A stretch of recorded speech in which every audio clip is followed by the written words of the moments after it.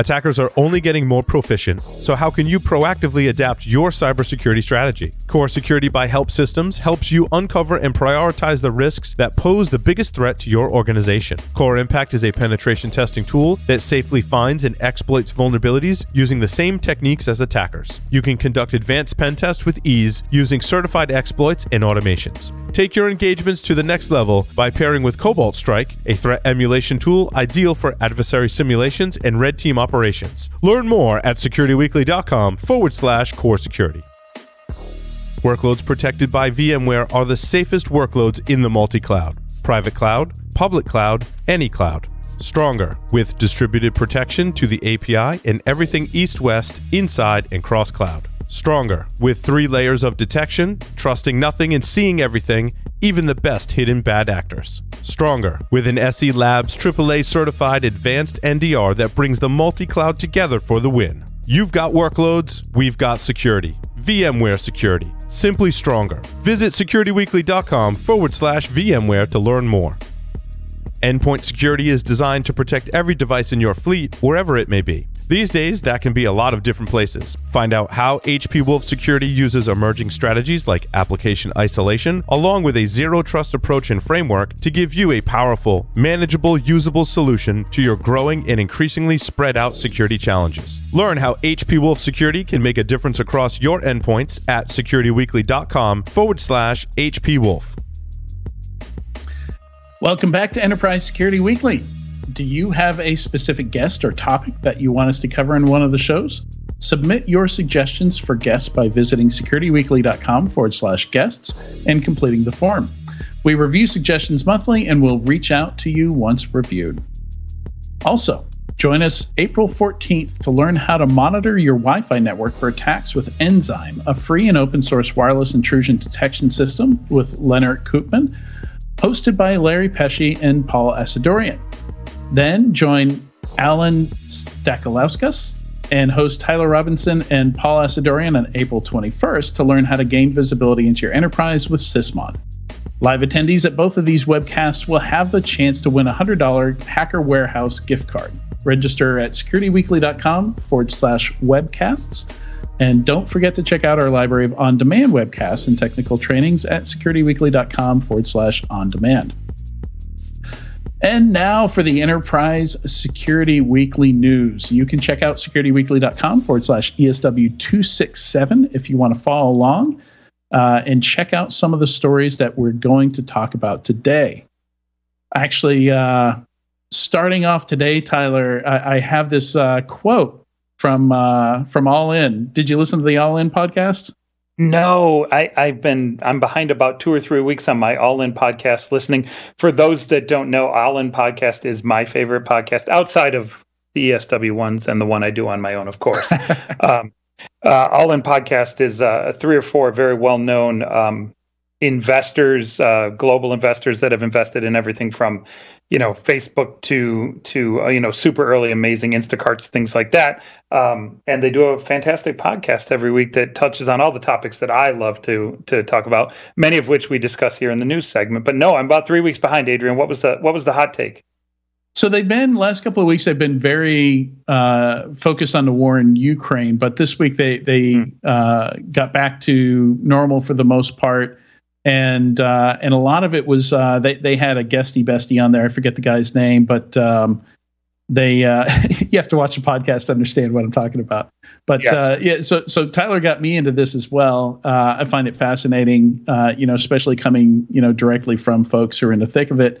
And Chamath Palihapitiya was talking about how he thinks late stage venture was very badly mispriced, and we're basically seeing a correction. And he's talking about depending on where you are in terms of revenue, you could see anywhere from like a 30% to a 70% correction. And one of the signals they're using that was the Instacart valuation snapping back from $40 billion valuation to $24 billion almost overnight. And saying comps for Instacart were off by as much as 70%. Yeah. So there's a lot of stuff that goes into this equation. Probably the easiest one for most folks to understand is the multiple, right? The multiple on revenue. So if you're sitting at X number of revenue, to get to a valuation, you will have a multiple of Y, right? That multiple is kind of the semi-arbitrary multiple that investors look at and say, okay, if you're growing at this rate and you're at this specific revenue number, we think you'll be at this number by year end, this number by the following year, this number by the following year. And because of that, we can back into using this multiple and expectation of valuation. Now, the problem comes in where you get that multiple, okay? And that multiple in the private markets it's not public. It's private market, right? You don't know exactly what sales are, what earnings are. Right. You don't know what the valuation of the company is. And you don't know what that multiple is. So all you've got is comps in the public market. And now what's happening is, I don't know how many of you actually follow the publicly traded cybersecurity specific companies, but the multiples there have gone under a very significant squeeze throughout fiscal Q1. In fiscal Q1, many of them have dropped between 50 to 80% in valuation. So what used to be a $10 billion company, and that's an arbitrary low number, but easy math, is now a $3 billion company at a 70% discount. Okay. So where did the public market go wrong? Right. But the public market overvalued these folks by X number of multiple. But how does that then equate back into the private market? And that equation is where things really get interesting, because now companies like Instacart, who may have raised their last round at whatever, I think you said 48 million, is now repricing down to 50% below that. Right? They're repricing their shares. And the why behind that becomes interesting. Why do you need to reprice as a private company? Well, if I'm an employee and I'm like, hey, I want to go work for Instacart. I want to be the CISO at Instacart. Well, that's great. They're going to offer me X number of dollars worth of shares of Instacart at this price. But I know the valuation, or I believe the valuation is 50% or 70% less than that. How do we ever get to that valuation? So hiring is becoming a huge, huge problem for a lot of these overvalued late stage companies. And so, all of these E+ round companies, their closest comparables is the public market. And because of that, it's becoming a very, very difficult scenario. And many of them are having to reprice downward now. Yeah, I was talking to a mid-stage cybersecurity vendor CEO. And he was basically telling me, look, I got to hire like 130 to 200 people before the end of the year. I don't know how I'm going to do it. Like half my chat with him was, he was like, hey, do you know anybody? Yeah. And then put together with that, I have to hire 150 people, double by the end of the year or whatever that number is. Oh, and by the way, the valuation of my company is being slashed in half. Well, yeah. The optics of that are tough. Now, I'll tell you right now, if there's anybody looking for jobs, look for the ones that have already repriced down or haven't taken that big round yet, right? Because then you get priced in before it. We have an article on this from Tomas Tungus. Is that how you would say that? It is, yeah. He's an investor at Redpoint, and he's phenomenal. Love him. Yeah, so that is, the final version of the notes here. The number might get shifted around, but right now it is article number 20. And the title of that article is Startup Self-Repricing as a Recruiting Tool. And the general idea is, if people joining a startup feel like, the shares are, closer to reality, then maybe they can get more, the company can offer more and they'll be worth more. Personally, a lot of people I know don't really hinge their hires a whole lot on stock, because there's a lot of things that have to, like, you have to be at the companies long enough for them to vest, like there's a lot of stuff that has to happen for that to, the company has to do well. For that to realize. So it's a bit of a gamble. It's a bit of a risk. But certainly it's expected when joining a startup to have some kind of stake in the company. Yeah. And repricing is one way to get that down, right? Like, look, we're going to cut, if you're Instacart and you're cutting your valuation by 50%, that means that there's upside in the equity you're providing to your people, right? At 48 billion or whatever their top end was there before they repriced. If you go in there, how do even if you IPO, you're not IPOing above 48 billion. How do you make any money on those shares? There's just nothing left to be had. Yeah. Nobody wants to be part of a WeWork at their $80 billion, whatever ridiculous valuation they were at when they filed that S1.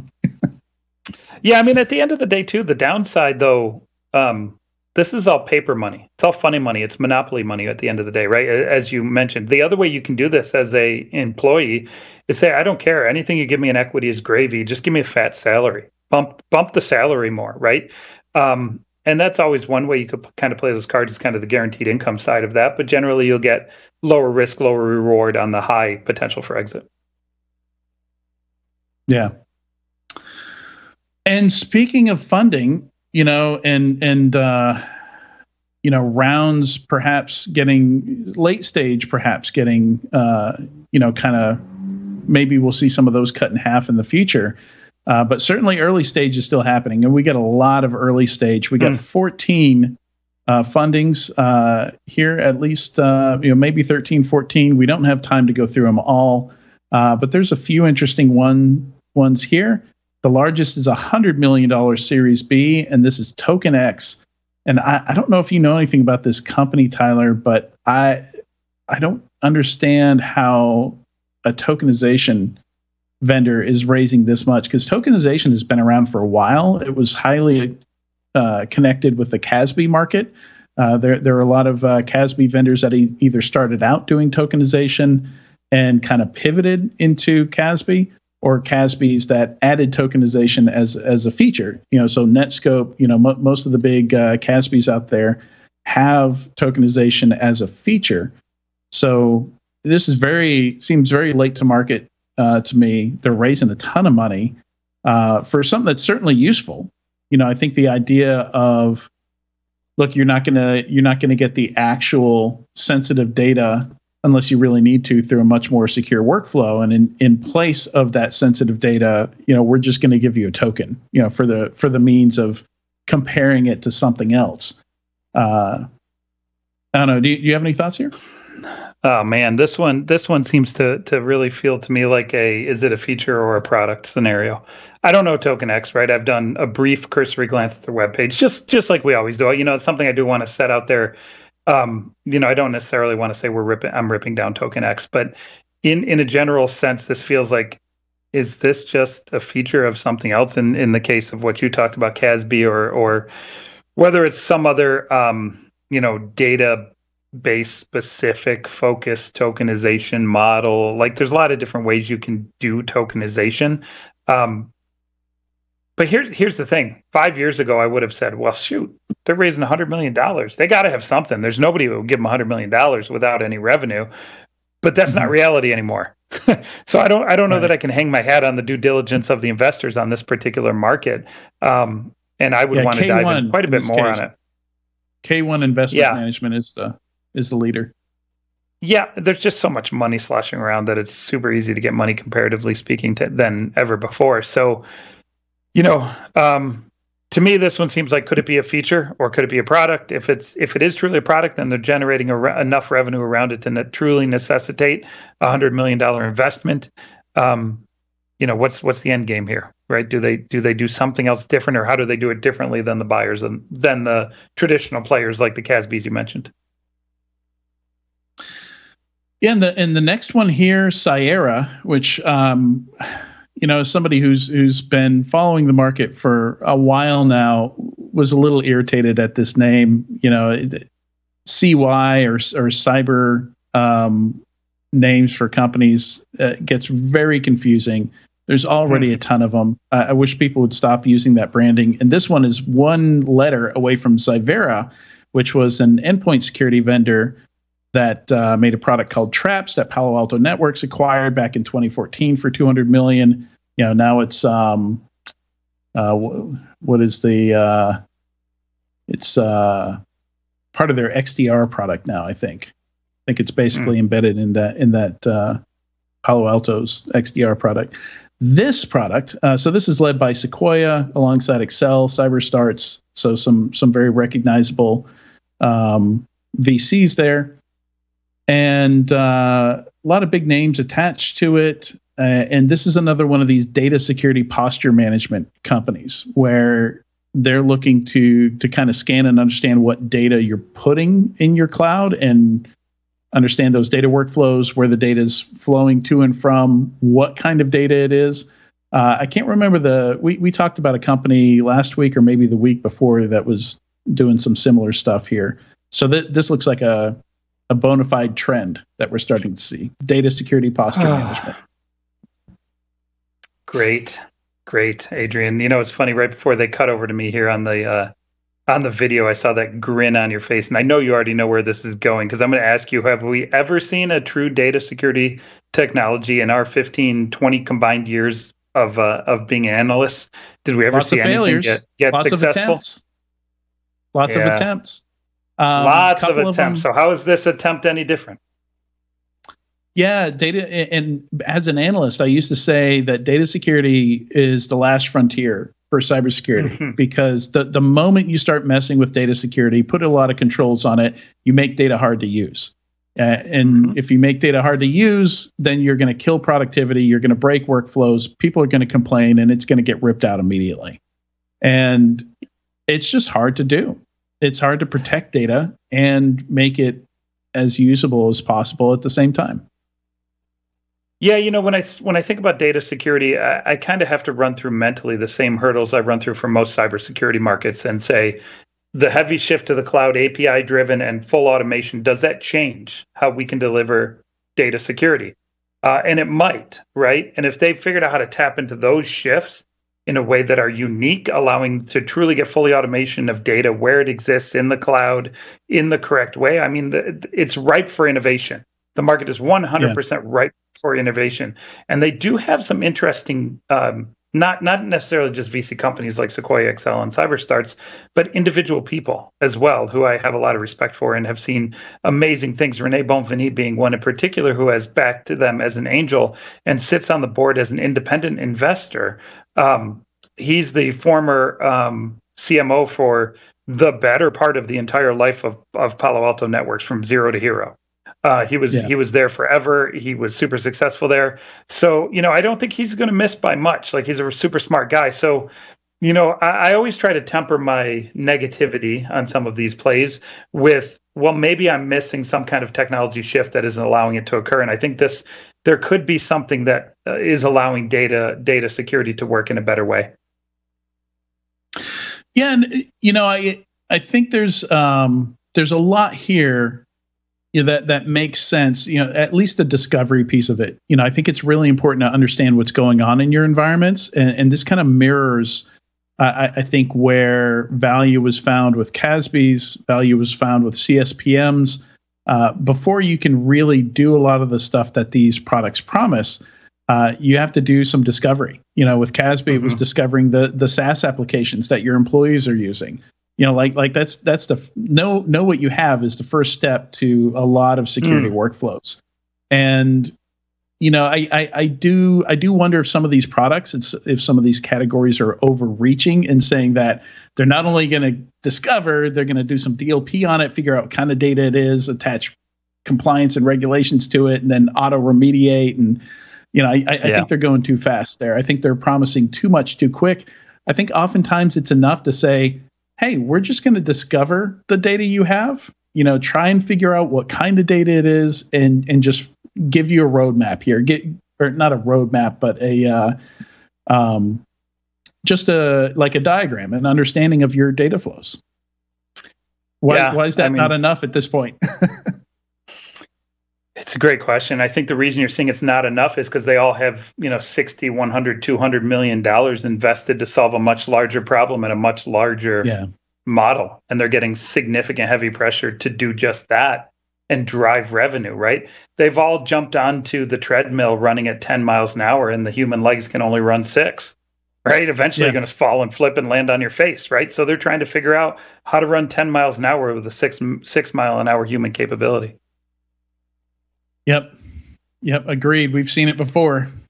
Let's see. Speaking of SaaS, jumping down to number 5, Wing Security claims to be an end-to-end SaaS security platform.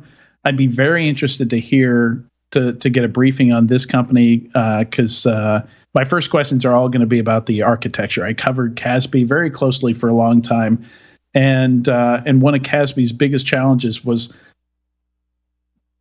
like the discovery was easy. A lot of them did that as a loss leader. They gave you a free tool that would suck in your proxy or firewall logs and tell you all the .coms, all the SaaS companies that people are going to.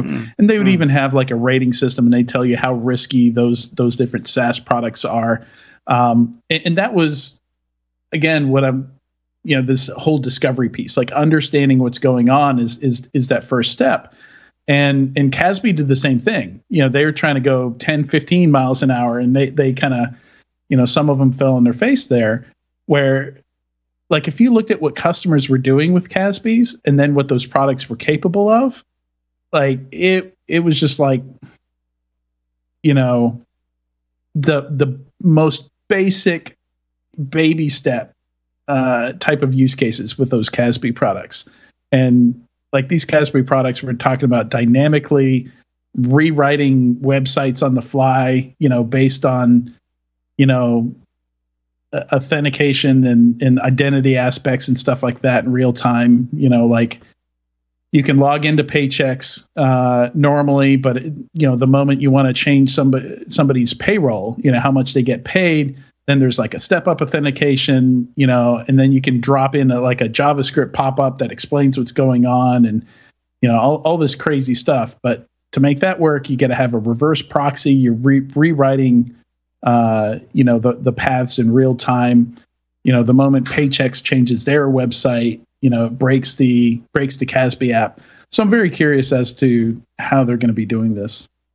Yeah, there's nothing listed on their website, really. If you go to the solutions link on their website, it just says a non-intrusive discoveve tool, not a proxy, does not use a proxy, but doesn't say how it does what it does. So that does tell you something. Non-intrusive is them signaling, look, we're not a CASB, which is yeah, good, but what are they? It's like me saying, I'm not a marathon runner. You'd know that if you met me in 3 seconds. Like, but what am I? Right? It's a totally different way of positioning it. So, it says a whole lot of what they're not. It doesn't really say a whole lot of what they do. It's value driven on their website. But here's something that really jumped out at me. On the About Us page, they have 32, unless I miscounted, 32 investors, advisors, not including the 4 financial actual institutional investors that invested in this company.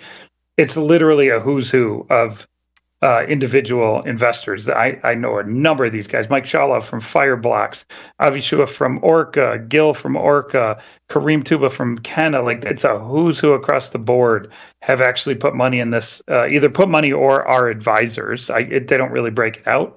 I feel like this is a new technique that's happening literally everywhere is, hey, let's get 30 of the best people we can roll together, give them financial incentives to talk about us, and then have them walk us into every design partner that they can get us into so that we can see if we can actually build a product that delivers value.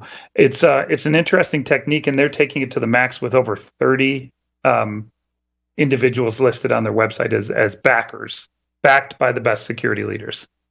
Yeah, I mean, I recognize a lot of these folks and good, smart folks, but I wonder if like the maturity level of the board and the advisory board is like 120% when the actual product, it seems, is like barely off the whiteboard.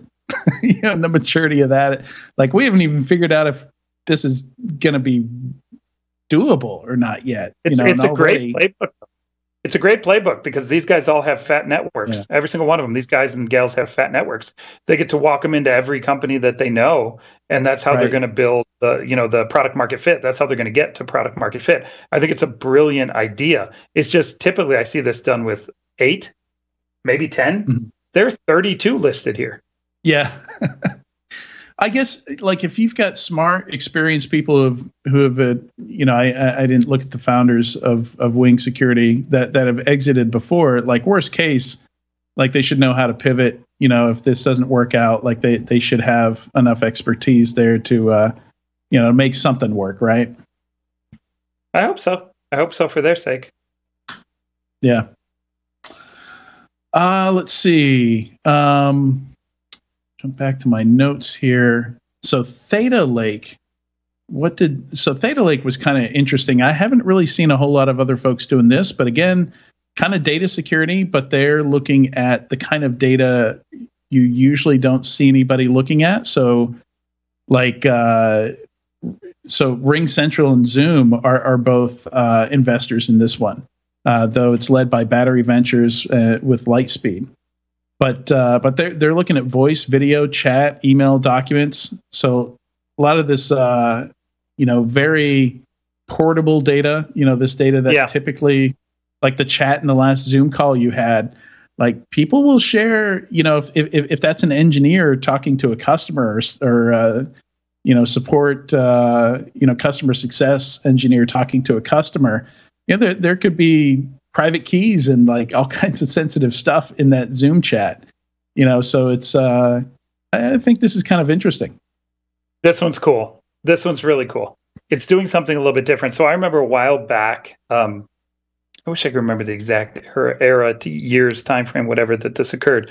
But somebody told me that, hey, where our biggest risk is? It was a financial services company, or I'm sorry, a financials company.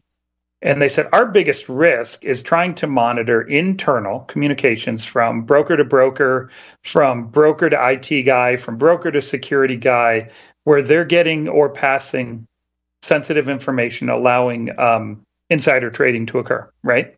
So how do I do that? And at the time I was like, who cares? Such a niche market. None of that really matters. Fast forward, post-pandemic, how much of our communication exactly within a company goes over those same exact models? Sure, back then they were talking about like, an instant messenger tool or something like Jabber or something from one employee to another. But it's the same use case in the sense that, but now we're transferring significant amounts of sensitive data, pertinent data that matters to the business, data that needs to be potentially scrubbed, analyzed, secured, et cetera, across Slack every single day. Every company does it. I'm personally in well over 24 Slacks. I know I'm in more than 2 dozen. And, some of them are work-related, some of them are not. But I think this solves a really intriguing and interesting problem that used to be a niche problem that was exacerbated by the pandemic. Yeah, I mean, this is now equivalent to email security in terms of what's going into these applications. And they say they're covering email as well. So, yeah, I would argue that this is at least as big a total addressable market as email security ever was, and growing, significantly growing space as well. Yeah, I've not seen much else in the space. So, I'm sure there's a few. Nothing that's jumping out at me, but I'm sure there's a couple floating around if we dug hard enough. Yeah. CyberPeon, couldn't find anything to really get excited about there. The name is kind of odd. Again, cyber is very, like we've passed the point where you should be putting cyber in the name of your cybersecurity company. And then maybe they're trying to combine it with Scorpion. I don't know. Maybe it's a portmanteau. I don't know what's going on there. Yeah. But external attack surface management product. So in that same space is like your Randoris and your Psycognitos. And, a lot of them have been acquired by insurance companies, or like Intrigue got acquired by Mandiant. So very familiar space. There's like 3 dozen companies in that space. So maybe kind of late to market. This is a Series A. Only differentiator I saw is if they spot a subdomain takeover risk, it looks like they go ahead and do the takeover so nobody else can. So they'll shore that up for you. But aside from that, looks like yet another product in that category. So don't know what kind of exit they're going to be looking at. Yeah, I don't really have too much commentary on that. I think the EASM space is fairly straightforward, fairly clear. Gartner's denoted that as a market for a bit now. I think it's a subset to a bigger problem, which is understanding your cyber asset base anyways. But I'm 100% wearing biased glasses on that comment. Yeah. Another one that seems late to market, Nucleus Securities, jumping in that Vulcan Cyber Kenna Security space, prioritizing vulnerabilities. Step 1, ingest all your vulnerabilities, normalize it, prioritize it for you. This is a $20 million Series B led by Lead Edge Capital. Couldn't find any differentiators on their website. Kenna's been acquired by Cisco. Vulcan Cyber pivoted to remediation. more of a remediation focus. So a bit late to market here as well, I think. Yeah. Yeah, I would have to try to understand what differentiators are in depth on this one. Again, if we were to simplify it, and I'm just going by going a little bit further down in their webpage and kind of just highlighting a skim here. So this is not a deep analysis. I think we are in the era where data aggregation is value. Data is oil. And in this particular case, they're trying to draw a box around this. We can pull all vuln data from all systems, whether it be scanners you're using, whether it be your CSP, whether it be whatever, because it used to be super clear. Like 20, 15 years ago, you had an Nmap scan that would run every X number of weeks. You'd have a couple of DAS scans, maybe in an automated way, and maybe an AppSec scan, and that was it. Like you had a couple of scanning tools. But now, if you think about it, literally you got all your scanning tools. You got your container runtime protection scanning tools. You got your cloud provider scanning tools that come with the cloud system itself. Like the scanning landscape has grown exponentially, making I think a unique opportunity for the data aggregation and normalization of all of that in a way that Kenna hasn't ever really figured out from a fully automated, like, don't just upload your logs to me and show me the difference, or upload your vulns to me, but I'll connect automatically in a way that you don't ever have to worry about. You just click a couple buttons, and every 10 minutes I've pulled everything in and given you that kind of elevated value. I wonder if that's a level up compared to what we've traditionally seen in this space. I mean, typically that's the way you would use Kenna. It's you don't want to have to do manual uploads, and all that's dependent on where you're pulling the data from and whether or not they have an API that you can automatically do periodic pulls from. But generally, that's how you're going to use Kenna is it's automatically going to pull over the Tenable.io API, for example. Yeah. We need to put out a public request that anybody who's got funding down the pipe, please reach out to Enterprise Security Weekly ahead of time and give Adrian and I a full 30-minute briefing on your product so that we can give true in-depth analysis on how you fit in. How many days you want to set aside for those briefings every week, Tyler? We going to do those on Sunday? Hey. Yep, I'll do them all week. It's my passion. I'll do them anytime you want. Weekends, nights, it doesn't matter. 6 a.m. I agree. I do enjoy doing those briefings. Never got tired of that. Always interested to see what people are building. Let's see. Moving on here. Cloaked is interesting. From what I can tell, it's a B2C, and they're basically creating fake identities for you. Like they named dating apps as one of the use cases that you might want to create a fake identity for, with like throwaway email addresses and phone numbers. Obviously, there's less cringy use cases or less eyebrow raising use cases for as an investor. As an investor, that's the most important thing I asked on the first meeting. I say, can you give me your least cringy use cases, please, so I can decide if I want to invest? Yeah. And so Cloaked is the name of the company. Raised a $25 million Series A, led by Lux Capital and Human Capital. The founders are brothers. Look very sartorially aware. Very nice picture there on their. It looks like they're posing for an album cover or something like that. But very interesting. Not sure if I would invest in it, but be interesting to check it out. I've used a couple services before that do some stuff like this. Like one of the more interesting ones I've seen are the ones that give you throwaway credit card numbers. So like if you have to use a credit card number and you don't necessarily trust the vendor, you don't want to give them your main checking account debit card number or something like that. So they actually generate temporary ones for you. And I found a lot of times those don't work. They get rejected. I'm sure there's a lot of fraud there. Yeah, no, my take on this is a little bit interesting. I agree with you, but I've already got Cloaked. I'm already Cloaked. If you Google Tyler Shields, you'll see a photographer, a very famous photographer who has taken photos of everybody from Lindsay Lohan to Kathy Griffin holding up a severed Trump head to all sorts of insane things. So I'm already Cloaked. I'm already buried. So I don't need this service. But I can tell you that if they do it right and they get enough notoriety for this cloak individual or versions of cloaks, you know what? If somebody wants to stay a little bit under the radar, they could find it very useful.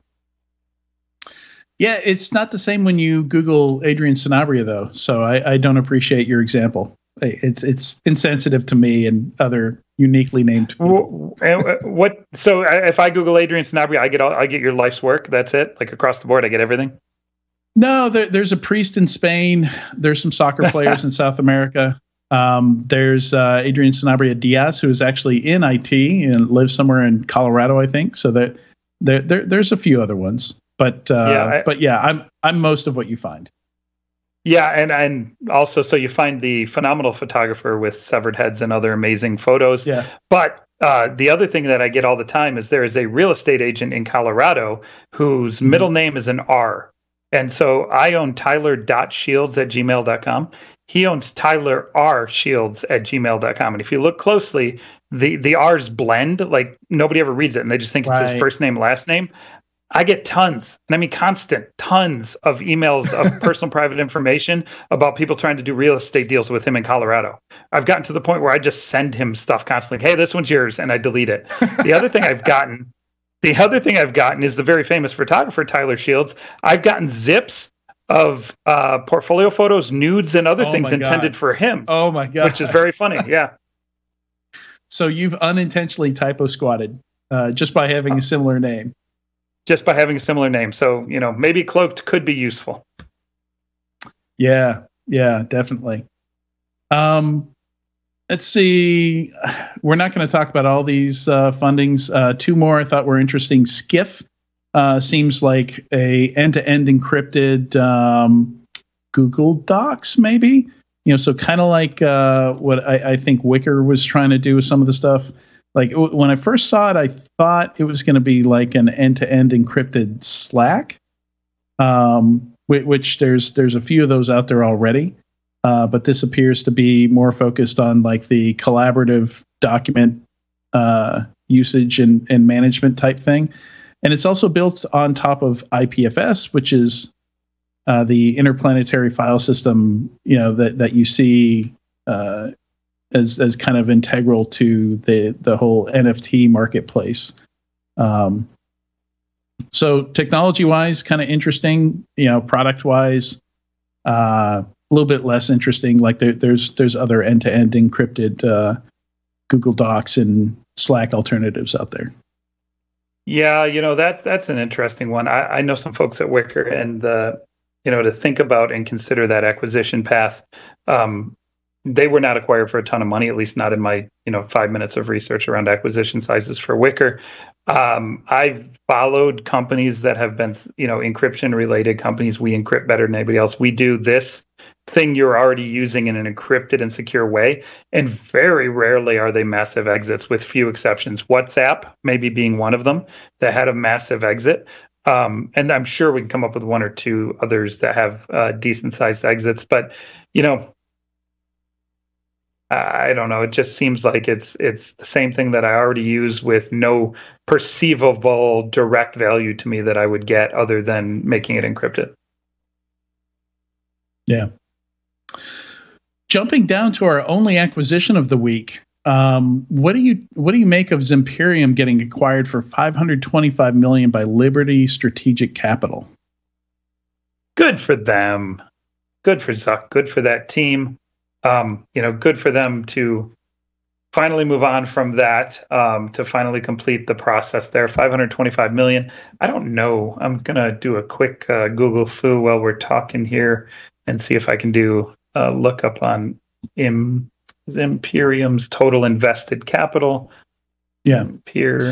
Honestly, I didn't see that. This was a surprise to me. I didn't see Zimperium. Mobile security in general was kind of a nothing burger.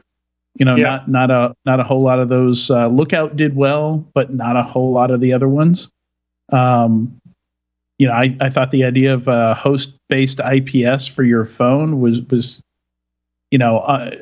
with mobile operating systems being the most secure operating systems we pretty much have, just seemed. I just didn't see a whole lot of use cases for it, but I'm guessing. Liberty Strategic Capital is based in DC, so I'm guessing Zimperium probably has a lot of federal contracts, lucrative federal contracts. That's my guess. Yeah, I'm sure. I'm sure that's a piece of it, right? But also, if you look through their use cases, right, you have some fraud use cases, mobile O365 security use cases, phishing protection use cases. It's not just a clean cut traditional MDM style security use case anymore. I believe they also did app wrapping and some other things like that. If you roll up all of what ended up being all niche markets, if you roll all those up, you get into a market size that might facilitate enough revenue for a $500 million acquisition. That's probably what happened. And I think there's enough growth here for them being the acquirer to go, hey, this is a nice cash cow for us on a true financial, not a strategic, but a true financial acquisition play here. This is generating a compounding model of X. We can cash flow this thing over the next 10 years, make X amount of profits. And that's probably what happened. That's why it's a PE play. Yeah, and to be fair, I haven't talked to them since maybe 2014, 2015. And I've used very simple versions, early versions of the product, but I did kind of write off that whole category. I just didn't see mobile security as a big enterprise priority back then or now. But obviously they found a niche. Yeah, I would say the last thing about this on this particular topic is, look, if anything goes to show you not to listen to any of the garbage I spew on this show, it's because I thought that mobile security was going to be the biggest TAM. Like, oh my gosh, I was all in on mobile sec. I thought, AirWatch, Mobile Iron, those companies are going to crush it. There's like 3 or 4 other different use cases here. Mobile will take over the laptops. Everybody's going to be throwing away their laptops someday. Boy, was I wrong. They just never really got there. And sure, AirWatch did well and Mobile Iron did okay. And, there were some good exits that occurred, but it just never facilitated. So, one analyst's opinion. That's about all we got on this show. 2 analysts' opinion. You're here too. 2 analysts. Yeah. So a few other things I'm going to touch on here. I'm not going to, we're probably running pretty long at this point. So, let's see. We've got a significant one here, NPM supply chain attacks. That's something that we've brought up at least half a dozen times over the last year, as we've seen more and more attacks against software libraries at the software library level. And now bad guys are automating it. They're automatically generating accounts and kind of flooding the NPM library with malicious packages. And, NPM folks who I think now are part of Microsoft and GitHub, if I'm not mistaken. I think they got acquired by GitHub, or was it GitLab? Am I getting that wrong? Yeah, I don't remember. I wish I could give you a little bit of color there to help you flesh that thing out, but I don't know. Yeah, no, Microsoft. So it was GitHub that picked them up back in 2020. So those folks are unfortunately playing whack-a-mole. To prevent account takeover, they put they made MFA required for anybody who manages an NPM library.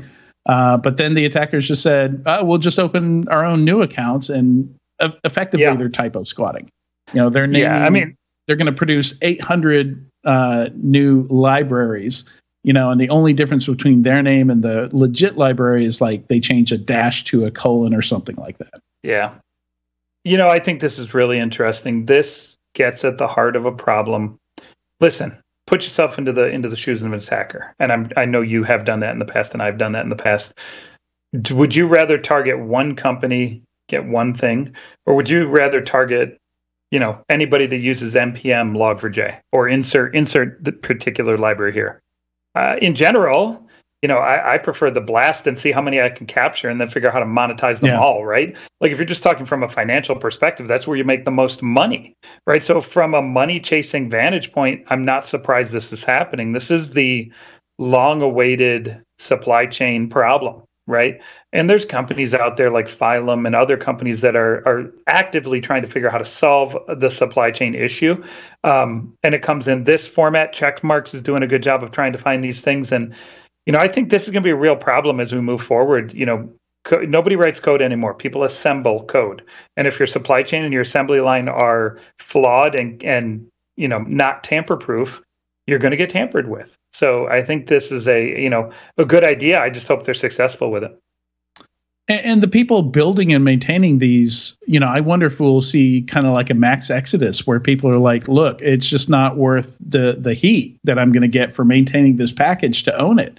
I'm either going to abandon it or try and find somebody to hand off this package to.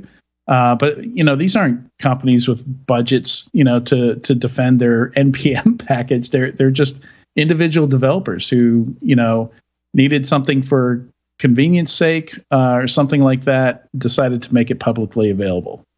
100%. This is the supply chain problem, and it's going to be duplicated in OSS in general, not just libraries in use, but open source. It's the same problem. What is open source? With the exception of 1% of packages or 1% of open source tooling, open source is one person in a garage writing code themselves. They can't maintain that. They can afford to maintain that, right? So I foresee this getting worse over time. And it's attached to their personal accounts and stuff like that. So now they're getting personally targeted by threat actors who, where there's some kind of payday for, being able to, get access, get control of somebody's super popular WordPress plugin or whatever it might be. So, yeah, I'm afraid it's going to have a chilling effect on open source.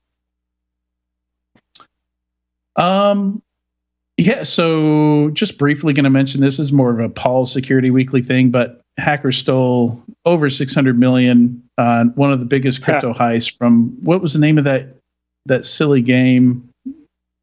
Oh, gosh, I read it. Axie Infinity. Yeah. Yeah. Yeah, so 173,600 Ether and 25.5 million USDC tokens, which is the stable coin. So not getting any better there.